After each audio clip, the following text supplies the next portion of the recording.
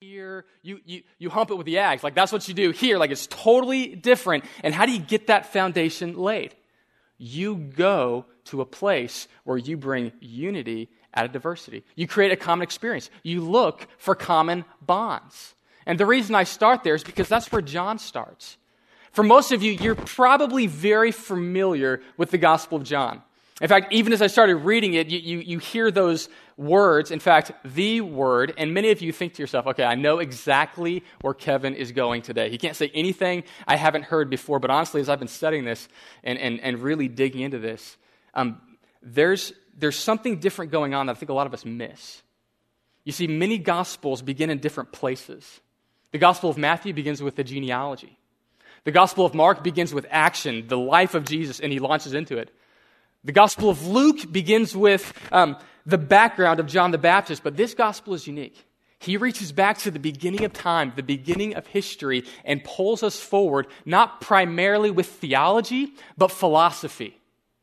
He starts this letter with some philosophical truths, and the purpose of it is to bridge two opposing groups, to bring unity.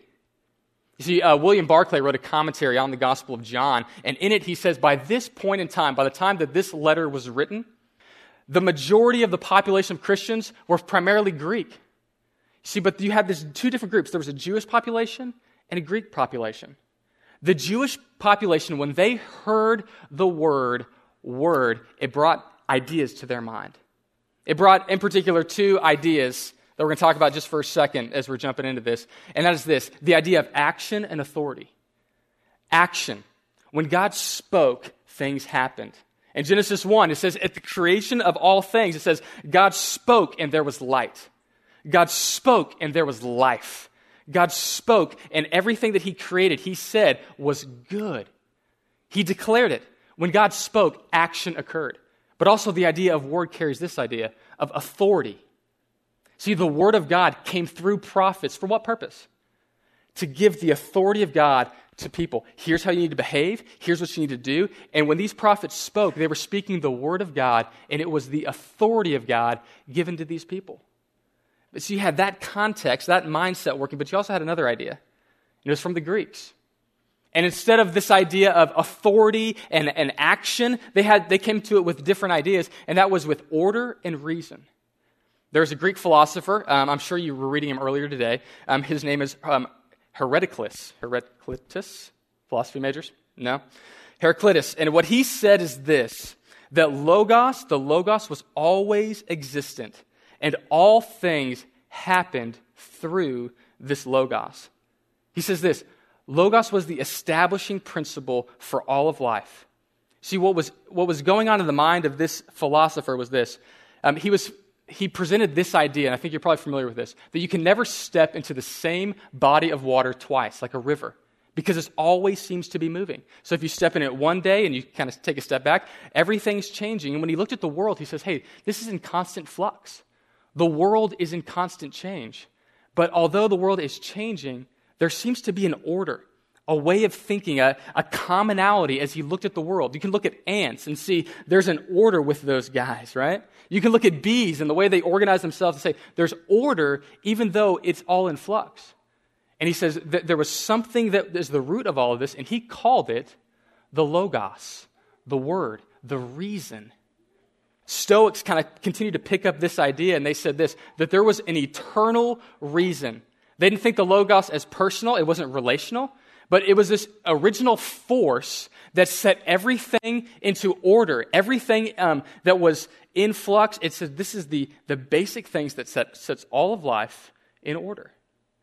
And it's between these two mindsets, this eternal word that is action and authority, and this Greek mindset of order and reason that John is bridging together in this section. He says, I want you to tell you something about this reason. This reason, this Logos, this word is primarily the foundation through which all of the world is made. He says this in verse 1, in the beginning was the Word, and the Word was with God, and the Word was God. He was in the beginning with God. All things were made through him, and was not anything made apart from him. What he says is this word is the foundation of creation. In Proverbs 3:19 through 20, it says this: the Lord by wisdom founded the earth. By understanding, he established it in the heavens. See, what he's saying is this, that some word, some eternal being created everything. And when he created this world, he created it in order. From the very beginning, from the foundation of creation, there is order. And you can just see this. There's a book by Tim Keller called The Reason for God. And he's trying to prove to the intellectual, why is it that we can believe that there is a creator above all of this? And one of the things he points to is this, that there are 15 constants, that if any one of these 15 constants was out by 1/1,000,000th, the whole world would not stick together. There's constants like the gravitational constant, the strong and weak nuclear forces. They have precise values. And you engineers can discuss this later on. If they're out by even a part of a million, we don't exist. Now, other people have pushed against this. Most prominently, a guy named Richard Dawkins. He's writing, he says, look, there are billions of universes. And across the billions of universes, there's an infinite number of options, and we just happen to be in the one location where all those things match up, all those things line up. Is the world that unique in this? And Richard Dawkins says, no, like this thing would have happened. But a response to that was a rebuttal by Alvin Plantinga says this. He gives an illustration. He says, hey, say you're playing poker with some buddies, right? And you're playing poker, you're playing cards, and you're Christians, you can play poker, it's okay. And so you're sitting around there on tables, and you're dealing out the cards, and every time your buddy deals out all the hands, he gets 4 aces every time. He's like, oh my gosh, I won again. You play another hand, 4 aces, another hand, 4 aces, another hand, 4 aces. At a point, you would go, bro, I'm going to take you outside and shoot you. Like, why are you continuing to cheat? You're impressive, but why are you cheating? You would immediately say you're cheating. But if he responded like Richard Dawkins, hey, there's an infinite number of universes out there, my friends. And it just so happens in this universe that I'm always lining up 4 aces. I mean, wow, this is incredible. You would say, no, you're cheating. If all the dials matched up that well, you would say something's going on here. It seems to be that there's wisdom behind the creation. It seems that there's, at the foundation of reality, at the foundation of all things, there's something holding it together. But also, just think about it this way. Who are the wisest people in our culture?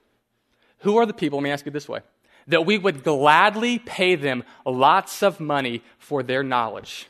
Who are the people? Some of them are in this room in the future. They're doctors, engineers, and scientists.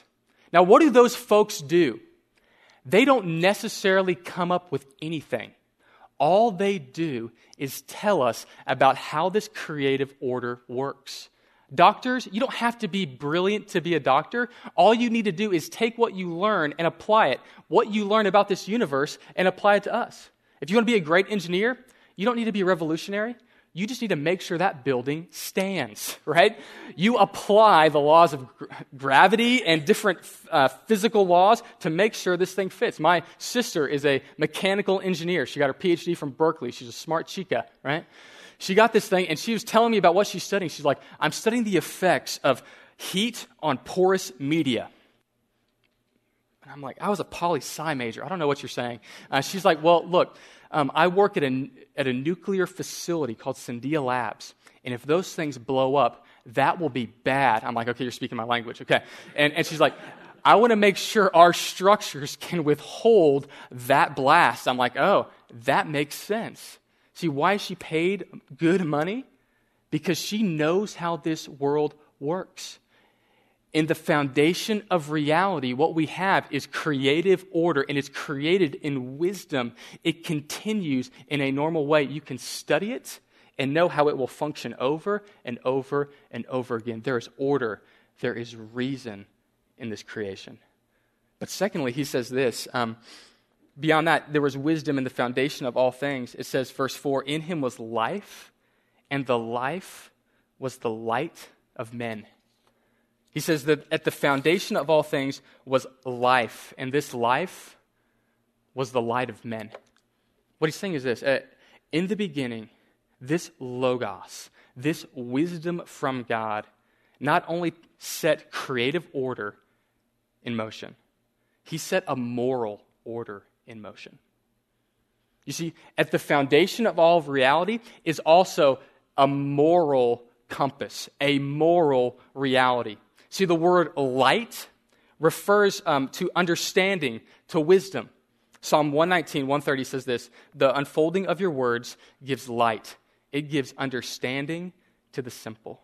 See, when God speaks wisdom, he is showing you how things work. He's giving you understanding into how the world is supposed to function. It's also moral rightness. In Isaiah 5:20, it says this, "Woe to those who call evil good and good evil, who substitute darkness for light and light for darkness, who substitute bitter for sweet and sweet for bitter." Proverbs 2:13 says this, "For those who leave the paths of the upright to walk in darkness." Ecclesiastes 2:14 says this, "The wise man's eyes are in his head, but the fool walks in darkness." What's the point, Kevin? He's saying this, at the foundation of all of reality is not just a world that functions in order. There's an order of morality that this world functions in.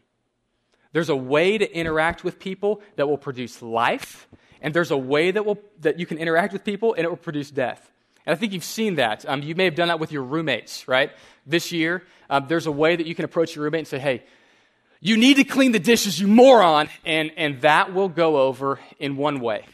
Now, if you live with a bunch of frat guys, that may fly very well, or a bunch of like athletes, that type of guy. If you don't, it won't work so well. If you're a girl and you go to your girl roommate and you be like, "You are a moron," that will leave her crying, or she will get all of your friends against you as she'll talk, right? So there's a moral rightness. And what he's saying is that there's a light. There's a way to walk in a moral right way that will produce light and life in you, and there's a way to walk that won't. It says this at the end of it, there's a quality of life that this word can bring you. In Psalm 34, 12 through 13, it says this, "Who is the man who desires life and loves length of days, that he may see good? Keep your tongue from evil and your lips from deceit." Proverbs 3:21 says this, "My son, let them not vanish from your sight. Keep sound wisdom and discretion, so that you may be life to your soul and adornment to your neck." Hey, this world is founded in a creative order and a moral order. And if you go outside of those bounds, it will produce destruction. You may say, "Kevin, I don't believe that." Because we live in a culture that doesn't buy that. We live in a world that will say, "Hey, look, Kevin, look, there's moral relativism. Whatever you do is good for you. Whatever that person does is good for them." That we've all got this kind of moral compass. We can kind of go whatever direction we want. There's an apologist by the name of Ravi Zacharias, and he is brilliant. I encourage you to listen to him. And one of the things he quotes is Malcolm Muggeridge all the time. He was a writer, kind of a satirist. And Muggeridge says this, "Look, we have educated ourselves into imbecility." Well, what does he mean by that? That's complicated. Yes, what he means is this. We send our brightest minds to our best universities. And you know what we tell them? All morality is relative. And they graduate from those universities and they go they're in businesses, they're in companies, they're the movers and shakers, they're setting the order of the company, and they run into a moral failure. Several years ago, it was Enron. And that was a joke back in the day. As Enron, this amazing company, we're lying about the reports, and all of a sudden we take all of those men that had been educated in the best universities. Hey, morality is relative, except when you play it out in your world and what you find out, we don't like that. When you steal money for yourself, when you harbor things for yourself, when life is not as it should be, we're going to hold you accountable to that. On whose morality? You see, everyone wants a moral life. Everyone does. You see, if you see a husband and he loves his wife. Like he brings her up here and he says to, this is my beautiful, wonderful wife. And it doesn't matter whether she's beautiful or wonderful. What matters is that he thinks so. You celebrate that. You say, that is right. As you see a dad bring his little son up here and talk about his son and celebrate his son, you say, hey, there's something right about that. See, in our world, we give the highest medal of honor, the highest medal we can give, called the Medal of Honor, to those who sacrifice their life for the sake of others. And what we say is, hey, there is something right about that. I read an article.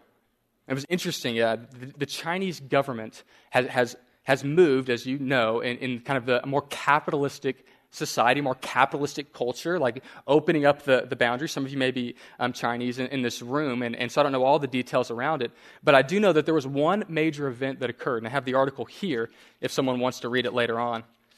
And it's the title of the article is this: China's Come to Jesus Moment. And what happens is there was a major event that happened in China where a man was driving down the road and he hit a 2-year-old girl, and he saw that she was still alive. And so he threw his car into reverse and backed over her and then drove off. 18 bystanders stood there and kept walking and did nothing. I mean, this was all over Chinese news. Everyone in China was going, this was horrendous. 18 bystanders did nothing.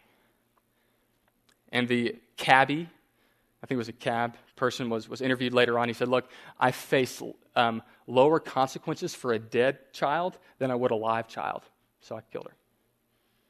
And so with that in their minds, the Chinese government sent 11 officials to Africa, to Nairobi, Kenya. And they went and they interviewed members of the Anglican Church. And they went and interviewed them for this purpose. Because the minister of religion said this: religion is good for development. They also said this: the old moral system doesn't work anymore, and a new one has to be established. How do we establish a moral compass in our world when we basically told everyone, hey, you can do what you want, survival of the fittest, hey, whatever's good for you is good for you? How do you develop a moral culture in there? They're going, we have no clue. And so their hope is to maybe allow Christians to come in. They find that the Chinese Christian workers are moral. They have this moral compass that guides their life, and they say, that is wonderful. That's what we want. You see, at the foundation of creation is a wisdom, and it is a wisdom that founds this world in order. It's a moral order that is beautiful, that everyone acknowledges and says, that's what I want in the world. And lastly, he says this: that moral order, that compass, isn't just statements that you need to adhere to. I sent a person to embody them. I sent a man. I sent an individual. I sent someone to the earth, not just to tell you things to do, but model this. Mahatma Gandhi said of Jesus Christ this: if everyone would just live by the Sermon on the Mount, if they would just follow the life of this Jesus, we would not only solve all of our problems in India, but all the problems of the world.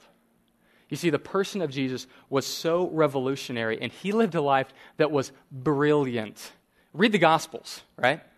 Everyone tried to trap Jesus in a statement, right? They come up to him and they're like, hey, why are you doing this thing? And he'd be like, shabam, believe this. Where's your coin? All right? And he would say a word and they would just be like, oh my gosh, and he would be brilliant in his argumentation. Everyone in the world, when they look at the words of Jesus, even Muslims say, this man was surely a prophet from God. He was brilliant. But he also lived a beautiful life. More than once in his life, he would stand up and he would say, which one of you convicts me of sin? Which one of you? How many of you would be willingly do that, right? Stand up here. Which one of you convicts me? Okay, well, and we'd run off to the side. There's no way that we would stand up here and have the audacity to say something like that. But Jesus stood in front of crowds of thousands and called them out. Which one of you? And even when they were putting him to death, the Roman leaders said this: I don't find anything wrong within him. You see, he lived a brilliant life and a beautiful life. He embodied both all of the wisdom of this creation and the wisdom in morality in a person himself. And it says this of him, the true light which enlightens everyone was coming into the world, verse 9. He was in the world, and the world was made through him, and yet the world did not know him. You see, this wisdom was embodied perfectly in this person. But you know what the problem is? Although there was this true light that came into the world, that lived the life that honestly every one of us would say, that was amazing. It says humanity as a whole rejected him. Why? You ever wondered that? I mean, not the Bible church answer, like, oh, because he was a good guy. I don't know. I mean, growing up, I grew up in a kind of a Christian home, went to church a lot, and honestly, my thought process was, hey, Jesus was a moral guy teaching people to be moral. Why did they put him to death for being moral? Like, he seemed like a nice guy. He was giving fish to people. He was breaking bread. He said, children, come sit on my lap. Like, why would you beat, crucify, and kill Mr. Rogers? Like, it didn't line up in my mindset. And what we see is this. John 3, verse 19 through 20.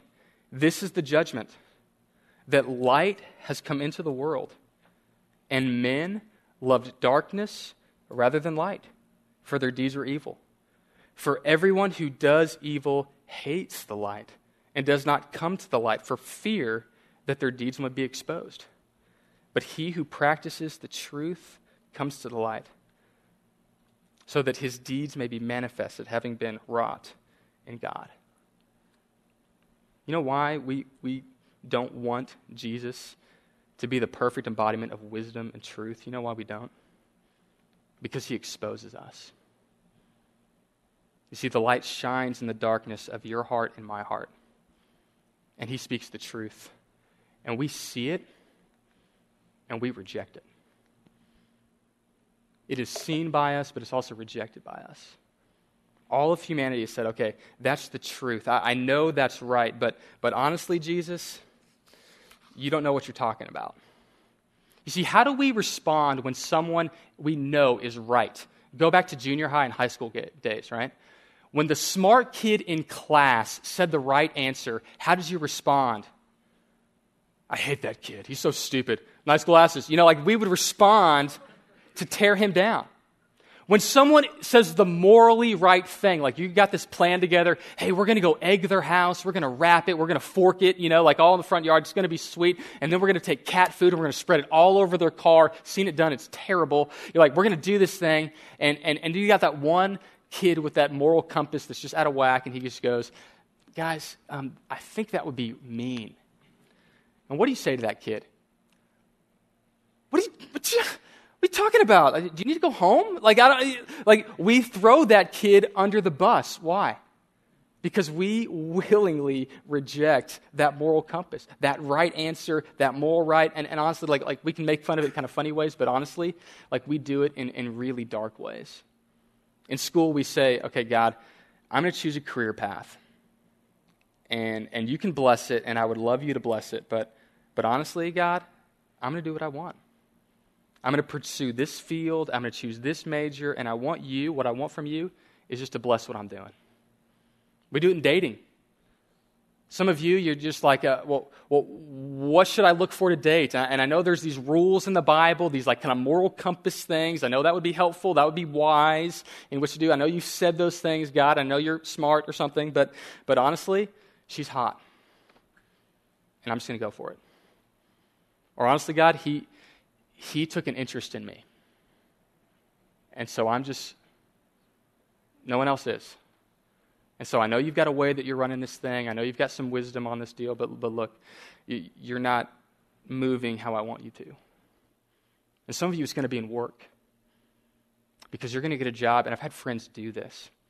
They get into a company, and the way that they run numbers isn't moral. And the things that they're asking you to do isn't right.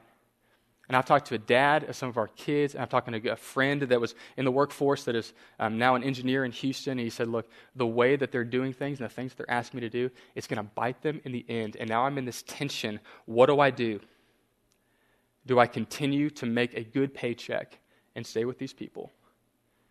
Or do I choose to follow God, which will leave me without a job?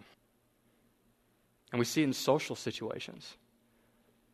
Like you hang out with your buddies, and we're going to do this thing, and the bottom line is, some of you kind of freshmen, sophomores, if you are in this room, what's going to happen is you're going to be left alone on Friday night. Because you're going to ask yourself the question that they told you in youth group, what would Jesus do? And you're like, I don't care what Jesus would do. Like, I don't want to be alone on a Friday night. I don't give a rip what Jesus would do. I don't care about the stupid bracelet that I got in freaking 5th grade. Like, I don't care. And we say, God, you've set this world in wisdom. There's a wise way that we should interact it. But honestly, God, you don't know what you're talking about when it comes to my situation that I'm walking through right now. And Jesus speaks truth. He says, why do you not come to me? Because I speak the truth. I tell you how life should function. I tell you how life, if you live it this way, it will produce the greatest joy in your life. But you don't believe it. I don't believe it. We say, God, I'm going to choose to do my thing because it will produce what I want best. And the whole world does it. And the whole world is drowning in sin. And to that world that is drowning in sin, you know what Jesus does? It says the Word became flesh and dwelt among us. He came to humanity. What did God do with all of his wisdom, all of his right answers, all of his information that could make you make a better decision, that could make you live a better life? What did he do with all of that wisdom? He didn't sit in heaven and say, hey, shape up or ship out. You're going to hell. He didn't do that. He sent his Son to descend to us. And in his wisdom, he figured out a way to be both just and justifier. It would be just for Jesus to sentence all of us. But instead, he moved in grace and truth. He looks at us and says, yes, I know you're a sinner. I know you're drowning in your sin. But I'm going to be gracious to you. When I was 5 years old, I was playing with my cousin. My cousin was about the same age as me. And we were at the edge of this kind of bank of water, and it was a cement bank, and my parents were like looking at houses or something, so we were in this neighborhood, and it was this lake in the neighborhood, and we're getting to the side of it. And we're playing that stupid game, which is like, how far can you go? How far can you go? You know, and girls, you're like, I don't know what you're talking about. Guys, like, yes, I know exactly what you're saying. And we're kind of on the edge, and we're kind of like scooting our way in and scooting our way in.